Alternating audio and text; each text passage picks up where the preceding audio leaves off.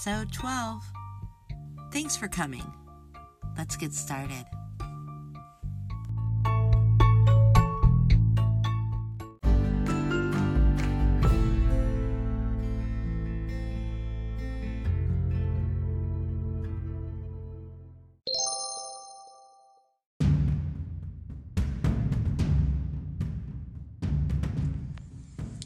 Here we are, meat and potatoes, and over the last week I've been thinking a lot about love, about harvesting good relationships and what is required of me in doing so. And acceptance has been like this word that keeps rearing its head in all these thoughts. Acceptance.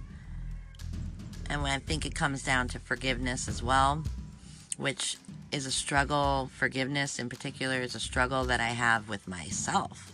I find that I've learned over my life to be forgiving of other people, but I have a need to be really hard on myself and have a really codependent kind of outlook on my relationships with others, whereas I'm always kind of thinking about how I'm coming off to them. It's actually very self-centered, to be frank, and I'm kind of just trying to be aware of it and change it.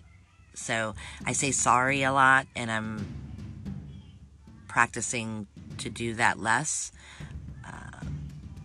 Not that I don't want to acknowledge my mistakes, but I want to be more tender with myself and know that stumbles here and there and faux pas in conversation, or even speaking sometimes before I think a thought through, those are acceptable, normal parts of communication. And I want to be more gentle with myself, but it also really works inward and then completely outward, because I want very much to accept the reality of the people that I want in my life and who they are, and so that I come into the relationship with acceptance of what that relationship is going to be and what I want from it and will accept from it. And it doesn't mean that you lower your standards. I think that's sort of a thing that people generally lean in on when they think about accepting somebody. Like, well, that means that I, think what they do is okay. And I don't think it's that so much as it is not judging and trying to understand from where that person comes. I know that I struggle when it comes to those people in our lives, personally or even on a larger level, that have done egregious things, have made the worst choices, have done things that are absolutely not humane in any way, have been destructive and devastating and horrible. And of course, those actions are exactly what they are. They are horrible, they're bad choices, they are all that. And I don't want to give people more pass than they deserve, or that they should be given. But I think if I'm going to err on any side of this equation, it's going to be on compassion and understanding and acceptance. Because I think I personally would be far more secure in who I am, knowing that that's how I operated as often as I can with the interpersonal relationships that I have with people.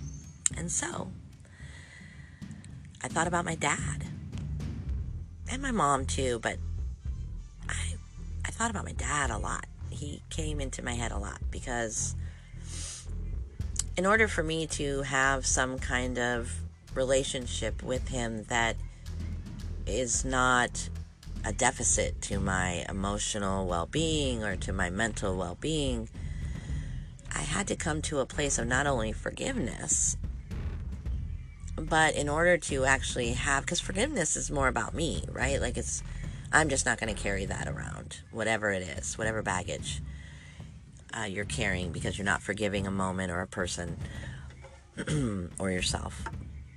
But more than forgiveness, it's about accepting, because I want to continue to, in some way, have a relationship with him, even if it's not at all the classic relationship that one would have with their father, whether as a child or adult. I want to have something. I just do. Whether that's good or bad, it's something that I know I want. And so, while he's alive, there's a level of acceptance that I have to have because he is not a perfect person. He is far from it, especially now that I'm a parent. I find many things of my father puzzling, perplexing, and downright selfish, which is also very perplexing, because as a parent, I feel like, at least for me personally, and most of the parents I know, it's a very selfless job. It's a selfless state of mind. It is absolutely putting these new people in your life ahead of your own wants and desires, not to the point of misery or self-sacrificing your own truth, but certainly, I'd give up my life for my kids easily. And not just in the physical, tangible way of ending my life, but I would give anything I think is quote unquote who I am, my life, for my children, if it needed to be done. And I know that that's not the same mindset that my father has. I'm sure when he thinks about it, his ego and his pride will not allow him to be honest with himself that that's really not how he operates, putting his children ahead of himself. Excuse me. That being said, all those faults of my father's aside, and they are real faults, I have to come to an acceptance of who he is if, in fact, I'm going to talk to him on occasion or go and visit him on occasion.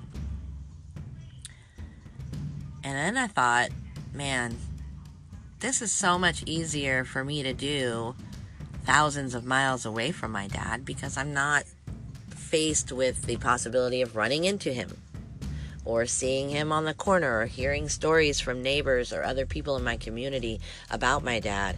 I don't have this tangible, constant reminder that he's over there being whatever he is being and doing whatever he's doing, and not being the father that I need, I want.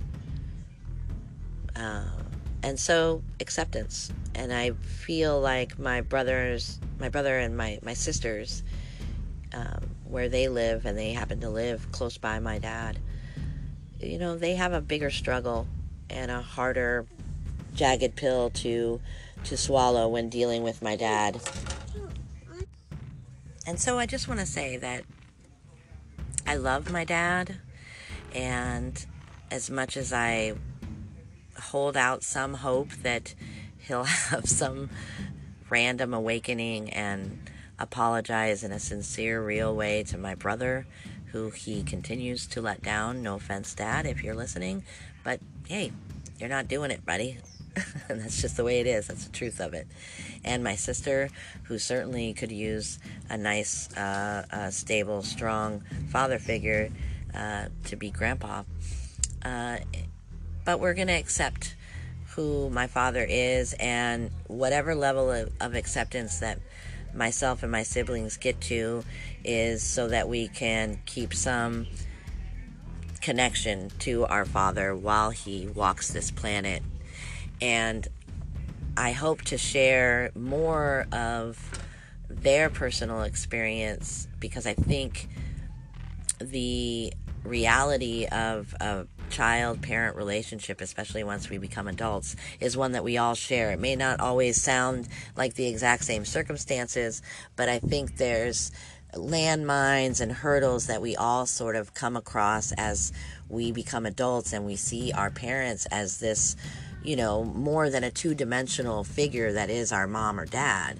They are now this human being, and we're far more aware of far more about who they are and what that means to us and how that's influenced us and where we go with that information. And so I hope to have my brother and sister join me.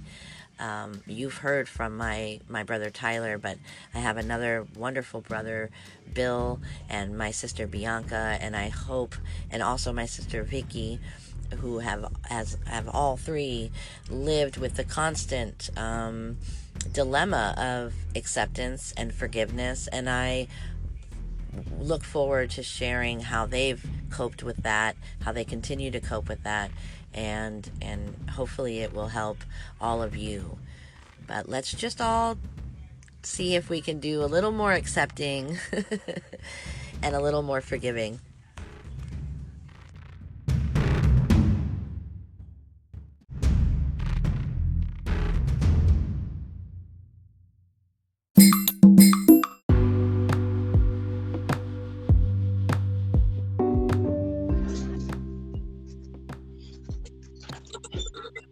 Happy Morntag to you, sir.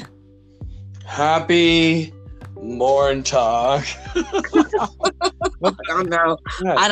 Is that like ancient English or something back in the Middle Ages? Did they? You're the one that said it. I think it's actually. I think that's like a cross between some other language and old ancient speak, like "Happy morrow to you, sir," or something like that. A good morrow to you. And then have you been watching a lot of Game of Thrones? Is that what's been going on? I miss it. I miss the novelty of what was Game of Thrones when it first started. It turned into a whole nightmare, frankly, of everybody's opinions and who's upset about whether or not it followed the books. People fronting like they read the books and like, oh, it's nothing like a story. And then, the way they jumped the shark in the last season, I just, but when it started, boy, it was a phenomenon. I used to just excited to hear the opening music and to see the map of this fantastical land that never was. Nice. Wait, that was all Game of Thrones? Yeah. Jeez, you should promote Game of Thrones. It was all what is that you're talking about? Speaking of Game of Thrones, I don't know why people do this, because what I'm about to say has nothing to do with Game of Thrones. But you're talking about Game of Thrones, and it's Magic Mind. I wanted to do a promo for Magic Mind, but the only thing I could say was the name of the stuff. So, Magic Mind. I'm about to take my box of Magic Mind. Arrived today. It's 15 shots, and I'm about to pop one of those jokers right now. Okay, now before you do, because I'm actually glad we get to catch you right in the this is the first time you're taking this. What is Magic Mind? Because at first I thought you were it was like an analogy of speaking about some behavioral deficit or something. I don't know. So what is Magic Mind? So that's where I fell into some trouble when I was going to do a spot for it, is I didn't really have shit else to say about it. Well, okay, but it's like a pill, or it's a drink. It's some sort of supplement that is supposed to improve your cognitive function, brain cognitive function or something, give you energy. That's it. Yeah, it's like some people take shots of ginseng to help give them energy. Sure. And it's supposed to do all the things that you just said: cognitive function, focus, memory, motivation. Yes. So, okay. Okay, so this is a lot like, and again, neither one of these products, I'm about to name another one, are not sponsors, but we happen to be embarking on using one of them, and now can speak to real time as to whether or not it works, and people can look it up on the internet. Another one that does the same type of thing from onit.com is Alpha Brain. And that's that video that you sent me of that attractive English woman.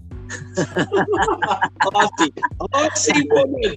I don't think she was Australian, but Australian. That wasn't good. That was not good. But anyways, no, I think she's English for sure. And but yeah, she was talking about Alpha Brain. Same type of thing though. Focus, mental, cognitive, memory, energy, yada yada. Right. I went to GNC to see if they sold it in their store, and it didn't look like they had any of it. No way. They might have some individual supplement ingredients that are combined to create what is Magic Mind or Alpha Brain. But yeah, that those are probably sold individually, and you'd have to combine them all together. One second. Yeah. We're gonna maybe you could hum a little ditty for us. Yeah, well, I could definitely do that.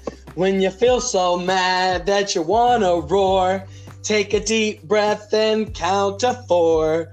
1. Oh wait, you gotta breathe first. 1, 2, 3, 4. And then I got another one for the folks. Come on, folks at home. Who likes to clean? When you want to clean, you need a clean. Thank you so much. I'm sorry. Those little interruptions and breaks right in the middle of a conversation. I wish there was a good pause button, but as of yet, I've not found the function that would let me pause it and then come back to the conversation. So I appreciate you, Tyler, holding down the fort, if you will. Hey, anytime. Just say pause, Diddy, next time, and I'll be happy to bust out with some other stuff. I've got some stuff. I love it. I love it. I wanted to talk to you. I fell upon this this interesting phenomenon of, and I guess it's happened all through history, where we have words or sayings that we've used in our casual vernacular, in our casual conversation, and now those words are like, culturally outlawed, if you will, and not your obvious, cursed words or derogatory or what seem like derogatory. Apparently, some of what we have been used to saying as catchphrases in our conversation are historically got a bad history and are in some ways being PC'd out, if you will. People are like, oh, anymore. Oh, nope. I guess because we know better. But have you heard of some of these new words, like for instance, gypped? If you've been gypped. Yeah, gypped. Yeah, does that have something to do with gypsies? It does. Whoa. It does. Yeah, and offensive to gypsies. Good one, because I wasn't sure when I first heard it. I didn't even realize that was a negative connotation. But obviously it would be if you're referring to gypsies and you're talking about getting a raw deal, if you will.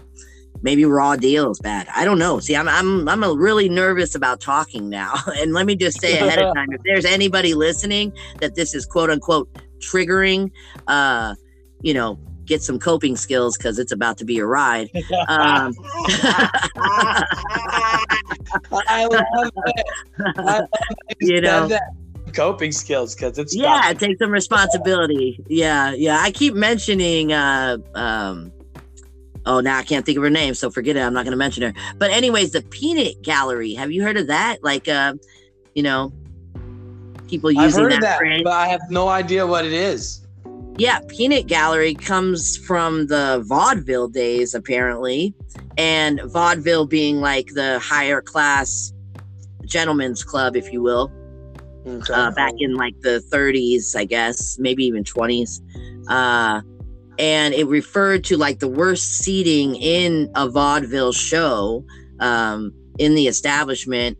It would be like the worst seating that you would want to be sat in. And that oftentimes was where the people of color, Black people, probably Chinese people, and any people of color, although white people are of color too, so this is weird. weird way to say that. But anyway, they're like absent of color. No, they're white. Yeah. Okay. But anyways, Not clear. it's weird. But anyway, so yeah, the peanut gallery I guess has a racial negative connotation. So a lot of people are trying to keep that out of our conversational use. How about basket case?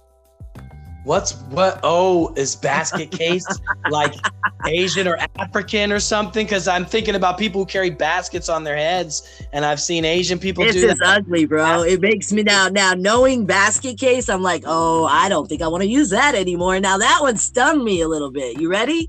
Yeah, what is it? It refers back to the time of World War I, and when a soldier would lose all 4 of his limbs and need to be out in a basket.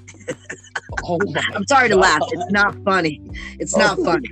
That was a nervous laugh. Again, for the audience, I don't want to be triggering anybody. I'm not demonic, I promise. You laughing?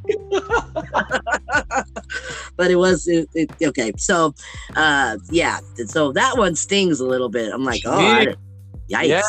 I'm gonna be a little bit more careful if ever I wanted to call somebody a basket. Basket case is almost like calling somebody a Fruit Loop.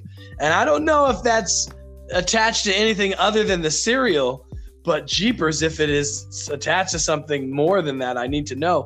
But that's basket. You basket case. Yeah, she's a basket case. He's a basket case. Yeah, it's crazy. What about rule of thumb? The rule of, that's... Yeah. Oh, that's... Yeah. What's the deal on that one? So if you're a woman, this speaks to feminism and where it comes from. And now this is not as traced back as well, but what it used to be is referred to a man was legally a husband, was legally allowed to beat a woman with a particular instrument, provided it was no thicker than his thumb. Oh, Yikes. Another one that's literally. That's terrible, man. That's crazy. Are you sure about these things you're getting? Hey. I sound like they're totally valid. Where are you getting this information from? Hey, I heard what I was listening to. I think it might have been The Hill, The Rising, and with Crystal Ball and Sagar, and they talked about gypped, I think, and that its roots were from gypsy, and that it was a word that shouldn't be used. I could be getting who said it totally off, by the way, but in any case, and it just sparked me as like, oh, there's these words now, and we've known about some of the common ones. You're not supposed to say the R word. I hope I don't have to tell you what that is. Sorry, because I don't know what it is. I don't know what the R word is. Wrong. You do, bro. No, that's not an R word. Okay. Sounds like an R. I'm such an idiot. No, you're not. No, you're not. No, I think I am right now. I think I qualified on this phone call. He's an idiot. But yeah, go ahead. What else? I'll give you a sound that lends itself to describing the R word, which may be getting me even more in trouble. Here we go. Oh, okay. I know that R word. I wonder if they're gonna outlaw that noise. Like you can't. Yeah, that noise is pretty bad because I know exactly what you're talking about. Now we all know what R word I'm referring to. Let me do it one. No. I was like, no, don't do it again. I'm sorry. I Again, think that noise is weird. Can I say it? Because it's not a cuss word of mine. So retarded. No. And okay, sorry guys. Oh, I did it. I would much rather say that than do the sound effect. Well, I think both are probably as offensive to the people who are offended, and I'm trying to have a little more compassion for people's feelings. Although I will say self-control and self policing important also when you're walking the planet and dealing with things that may quote unquote trigger you. That's why I said, get some coping skills, because this is going to be an interesting conversation. I think you have some personal responsibility for how to mitigate your own issues through the world. That, it would be a strange world if we were individually, with just in this country, 300 million people, trying to individually make sure that the world is cushioned and pillowed for each one of those people, so that not to, offend or hurt or, make uncomfortable. Come on. That just sounds like it. Well, that to me, Ridiculous. the word retarded is more along the PC, exactly what you just spoke about, whole arena, and gypped and rule of thumb. There is some true historic, kind of dark historical context to those things that bring them into a brand new light, which I think is a little bit different. Gypped and rule of thumb versus retarded. I think those are a different kind of ball game. Right. Yeah. One of the historic ones, you took me on a fun ride there. I was like, what? Well, I have one last one, because I have one last one just to finish it off. Yeah, don't be holding out. Don't be holding out, man. I need to go. Yeah. Last one. It's hooligans. And hooligans. And hooligans actually refers to a particular family in the new immigrant days of America, when it was a little infant. And the Irish people, was an Irish family who had been discriminated and treated very, very poorly on the East Coast, in particular states, as they tried to find their way into being good working American contributors. And so when you call hooligans, it's a demeaning, particularly to the Irish, but apparently to living as a whole, to refer to them as being dirty. The hooligans were referred to as being uneducated and thieves and just deplorable people. And when in fact they were not, and it's been thus used. Their last name has now been used as a connotation for bad people looking for trouble, hooligans. Nice. That one's good. It reminds me of Mud, the guy with the last name Mud, and he did something. There's historical context to his last name, and then a saying that it goes with Mud, like something is mud or something. And okay. And it's just the same thing as that. It's the last name of a person. It's crazy, right? It's crazy to think that a family name could have such a lasting impression on the speech of a society, and cross over to many generations. I mean, hooligans is a word, certainly it's like malarkey. It's a little dated for sure. It's not used as often, but hooligans is a pretty known word to meaning a particular type of people. Right. And so I just think of criminals, suspects, hardheads. Right. A whole bevy of things. Yeah, but all negative generally, and it's literally a family's name. So it's kind of crazy. Kind of crazy. That's crazy.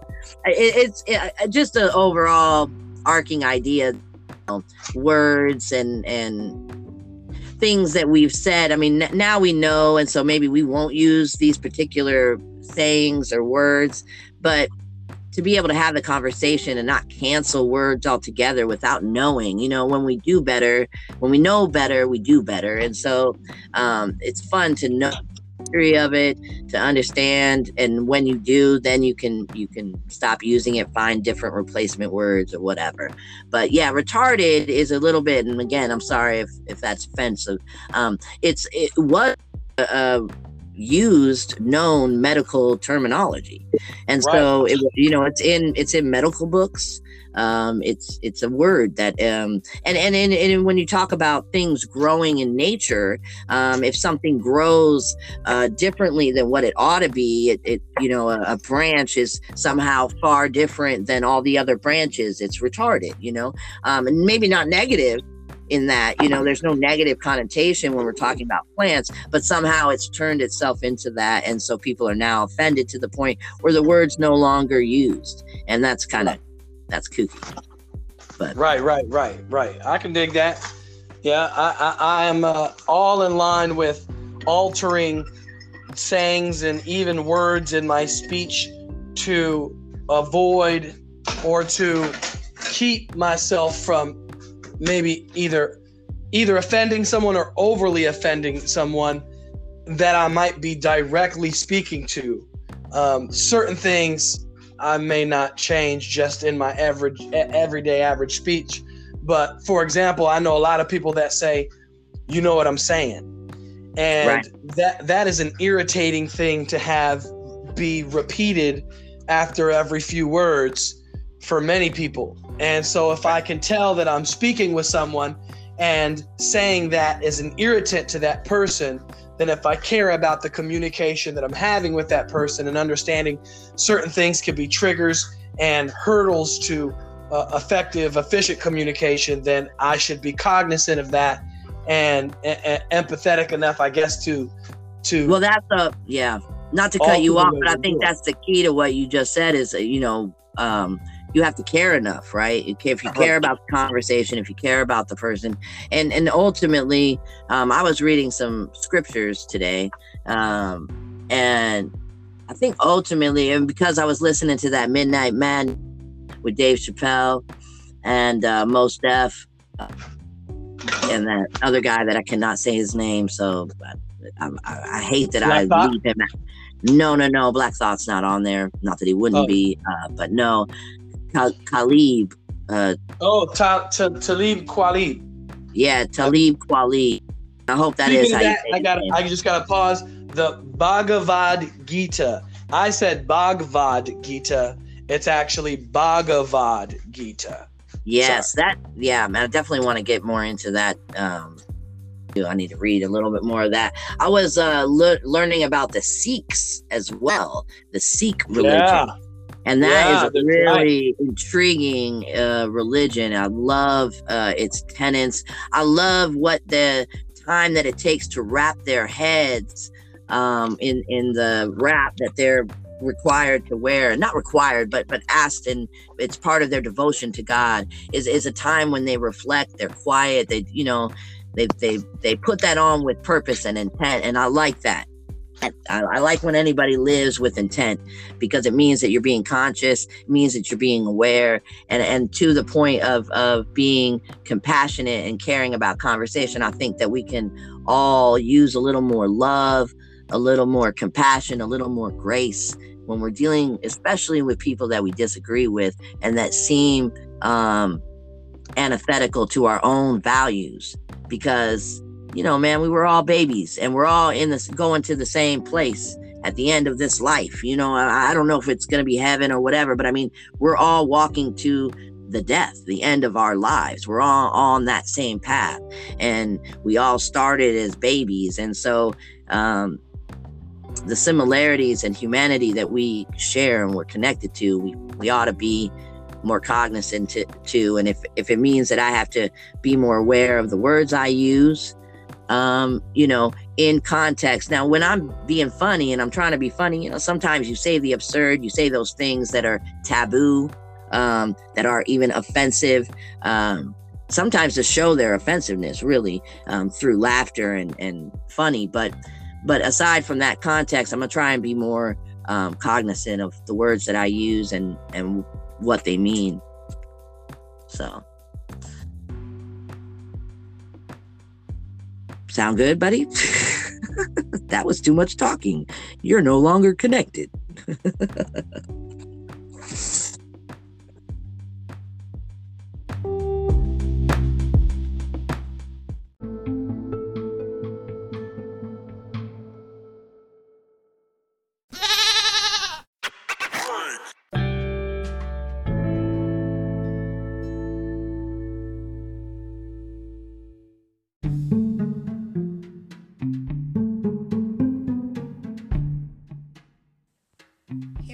Sweet treats. Yum. So I wanted to share with you guys a new concept on the word love.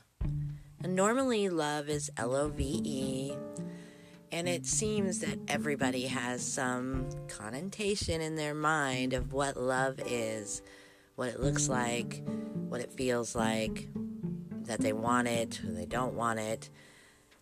But there's no real defining markers as to what love is in action, right?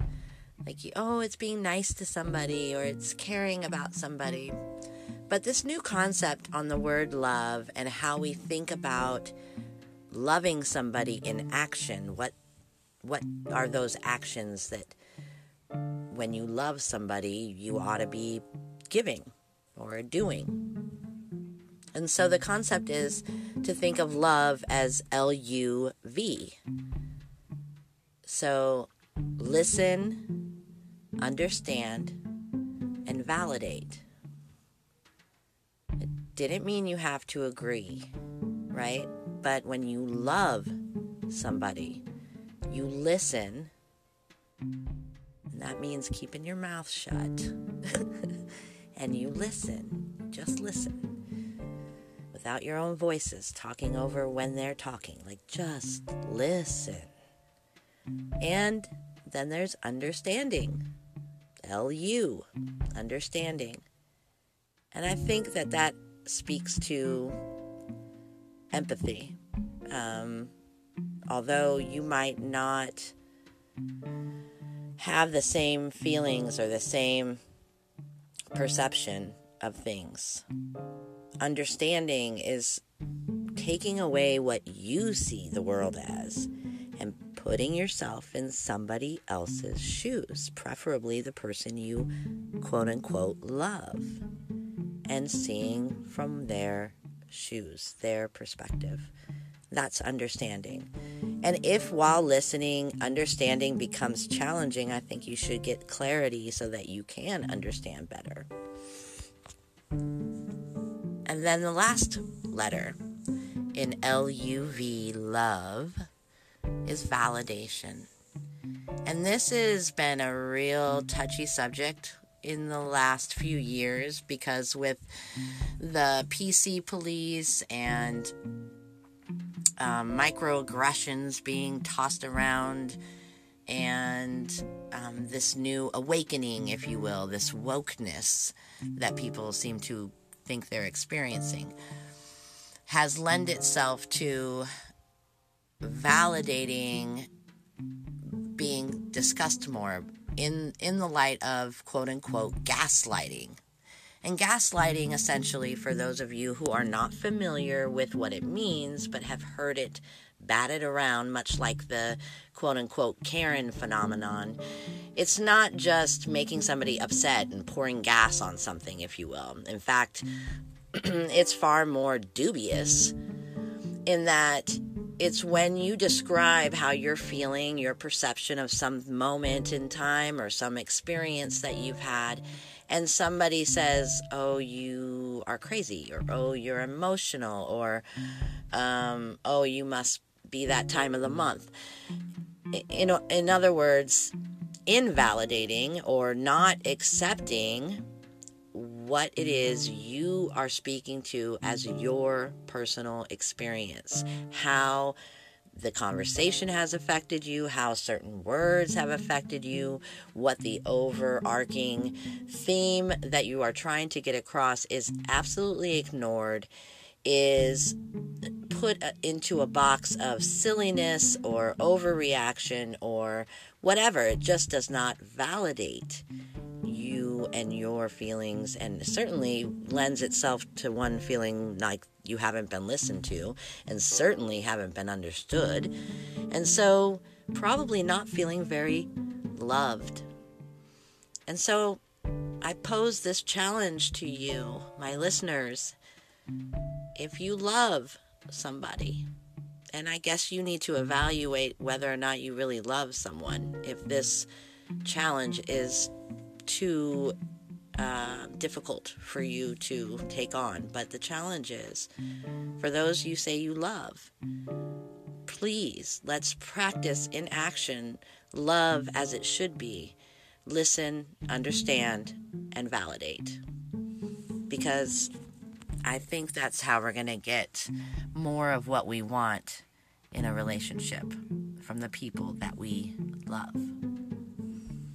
I also wanted to share with you guys in the sweet treats that we're going to have some more people in our neighborhood guests. Our next guest is going to be, as I spoke before in our last interview with the meat cutter, butcher person in our neighborhood, Stephanie. We are now going to have, hopefully, fingers crossed, Amanda and Aaron joining us, who are part of the forestry service in firefighting and in dispatch and in education. And some things I don't know, their background, and so those will be questions that we'll ask them. But those are the people in our neighborhood that are going to come up next in episode 13. So at least that's what I'm hoping. Everything will work out and we can get that interview recorded and ready for you. So I'm really looking forward to that. I'm kind of excited about this new little part of the podcast where we can talk to people who do kind of the everyday things that we take for granted. And let's see, what other little sweet treats did I want to share with you guys? I'm going to have to look at my notes because I'm a little bit flying by the seat of my pants. It's been pretty busy in this pantry, especially because, of course, as I spoke before, it's summertime is right around the corner, and I plan on being as active as ever. People floating, camping, hiking, jumping, running, skipping, playing games, checking out the stars, staring at the clouds, you name it, we're doing it.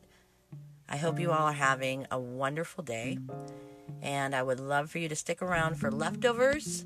I'm sure there's something I forgot to put in this segment, and there will be a recipe also to follow, so stick around.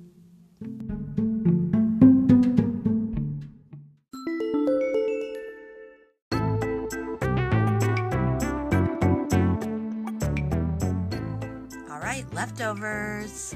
I forgot quite a few things, but also part of this particular episode, I threw in a call from my brother because I was looking over some of the things I wanted to talk to you guys in the snack section of the episode and decided, hey, let me just talk to my brother and bounce some of it off of him.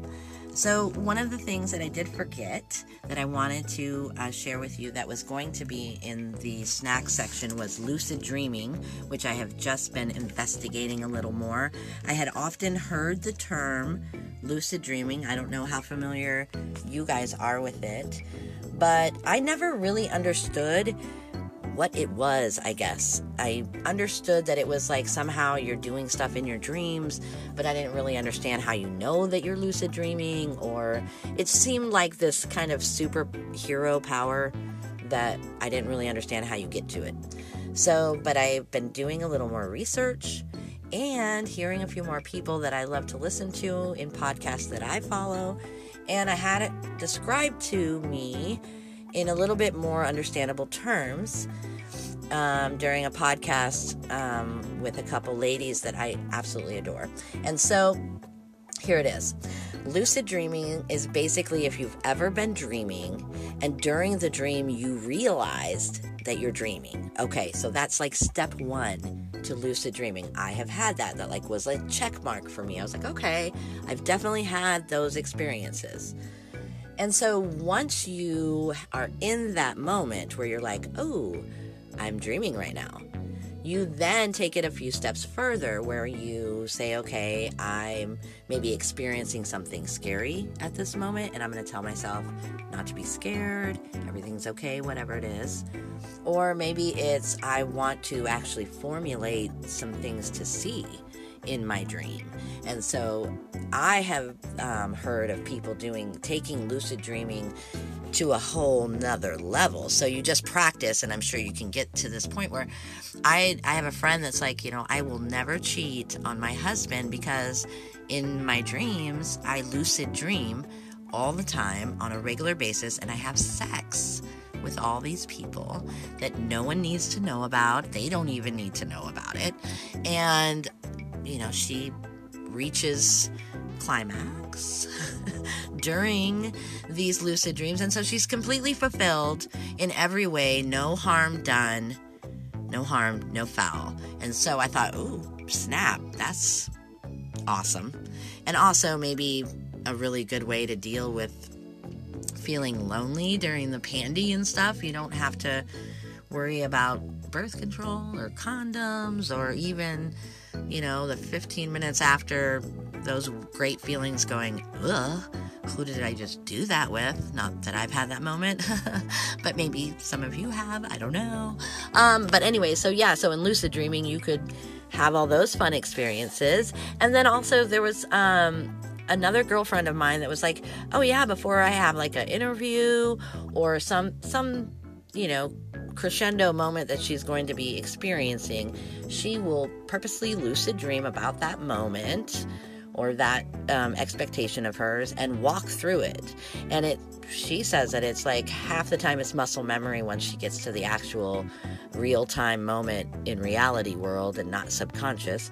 And so I thought, oh snap, this is another great way to kind of command the mind, which seems to be the ultimate trick in living this beautiful life that we've gotten an opportunity to live. So that was one thing that I forgot. I also wanted to mention in Sweet Treats, and I didn't get to it, and not a big thing, and it won't take a lot of time, but Tawny Kitaen, who in the mid to late 80s was a pop culture, rock culture icon from a video from Whitesnake. People are going to be very upset that I'm not naming the song, but I can't remember it, and I didn't bother to look it up, although the video is, I can still see it in my mind's eye. Tawny Kitaen in a white dress, the wind machine doing its thing, and she is on top of the hood of, I think, a Firebird Pontiac. I'm not sure. Something like that. One of those douche mobiles. No offense. Kind of offense. Sorry. But Tawny herself, gorgeous. Red hair, 6 foot, 1,000 feet high, legs that go to her neck. Gorgeous, gorgeous smile. She did not subsequently age well, and she, in my opinion, died young. And I'm sorry to see her gone, and I didn't see a whole lot of people talking about her at all. And, she held a place in pop culture history for a good little swath of time, and there's still people, at least from my generation, who you name Tawny Kitaen and they get a big old smile on their face, and it brings back real fond memories. So I wanted to do a shout out to her. Rest in peace, Tawny. And I wanted to remind you guys that you can support this podcast with a small financial donation just to help me keep these episodes going, make the quality a little bit better. As you could tell in the phone call with my brother, there are some hiccups that I am still working out, and I do so appreciate you bearing with me. But if you want to help me get the boat further along, you can go to Anchor.fm, ANCHOR.FM, look up Mama's Pantry, and hit the support button. You can start at 99 cents a month, $4.99, and I think it goes up to $14.99. I appreciate all the support. Just listening means the world to me. So thank you so, so very much. There's a recipe left, and then I'll see you in episode 13.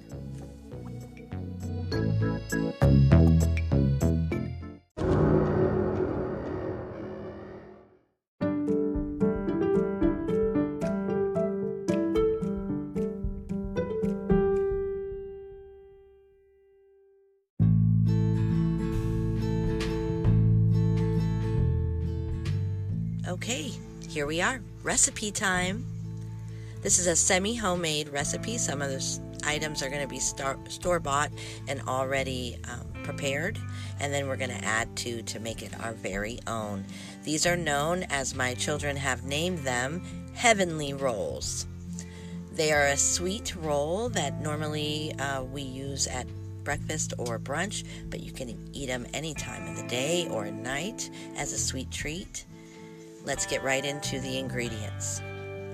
You're going to get one of the refrigerated pop can dough from Pillsbury called the croissant sheet. So they're not pre-cut croissants that are in the can. It's one solid dough sheet. You get one sheet per can. We're going to use 1 can of the Pillsbury croissant sheets. We're going to have 1 cup of hazelnuts. You can omit the nuts. This is something we add at the end just for the topping. And if you don't like nuts or you have an allergy, you can go ahead and omit that. We're going to have 1 cup of lemon curd, 1/2 cup of cream cheese or mascarpone, which is very much like cream cheese without the tanginess of cream cheese. You can find that in your cheese aisle. The lemon curd you can find in your jelly or jam aisle. 3 teaspoons of cinnamon, which you will divide 1.5 teaspoon and 1.5 teaspoon. We're going to use that in 2 parts of our recipe. 1 small lemon that you are going to grate the rind off of so that we can use that for flavoring. And we're going to have 2 tablespoons of the juice of the lemon that we're going to use. 1/4 teaspoon, a 1/4 teaspoon of salt, 1/2 can of sweetened condensed milk, 1/2 cup of powdered sugar, 1 egg white, so we're not going to use the yolk, just the white, and 2 tablespoons of regular tap water. Now, let's get to the prep. Preheat your oven to 375 degrees. Go ahead and lightly grease your cookie sheet and mix together in a bowl the cup of lemon curd, the 1/2 cup of cream cheese or mascarpone, the 1.5 teaspoons of cinnamon, the 1/4 teaspoon of salt, and mix that together well. In another bowl, we are going to add the 1/2 can of sweetened condensed milk, the 1/4 cup of powdered sugar, the 2 tablespoons of lemon juice, the lemon rind that we have grated.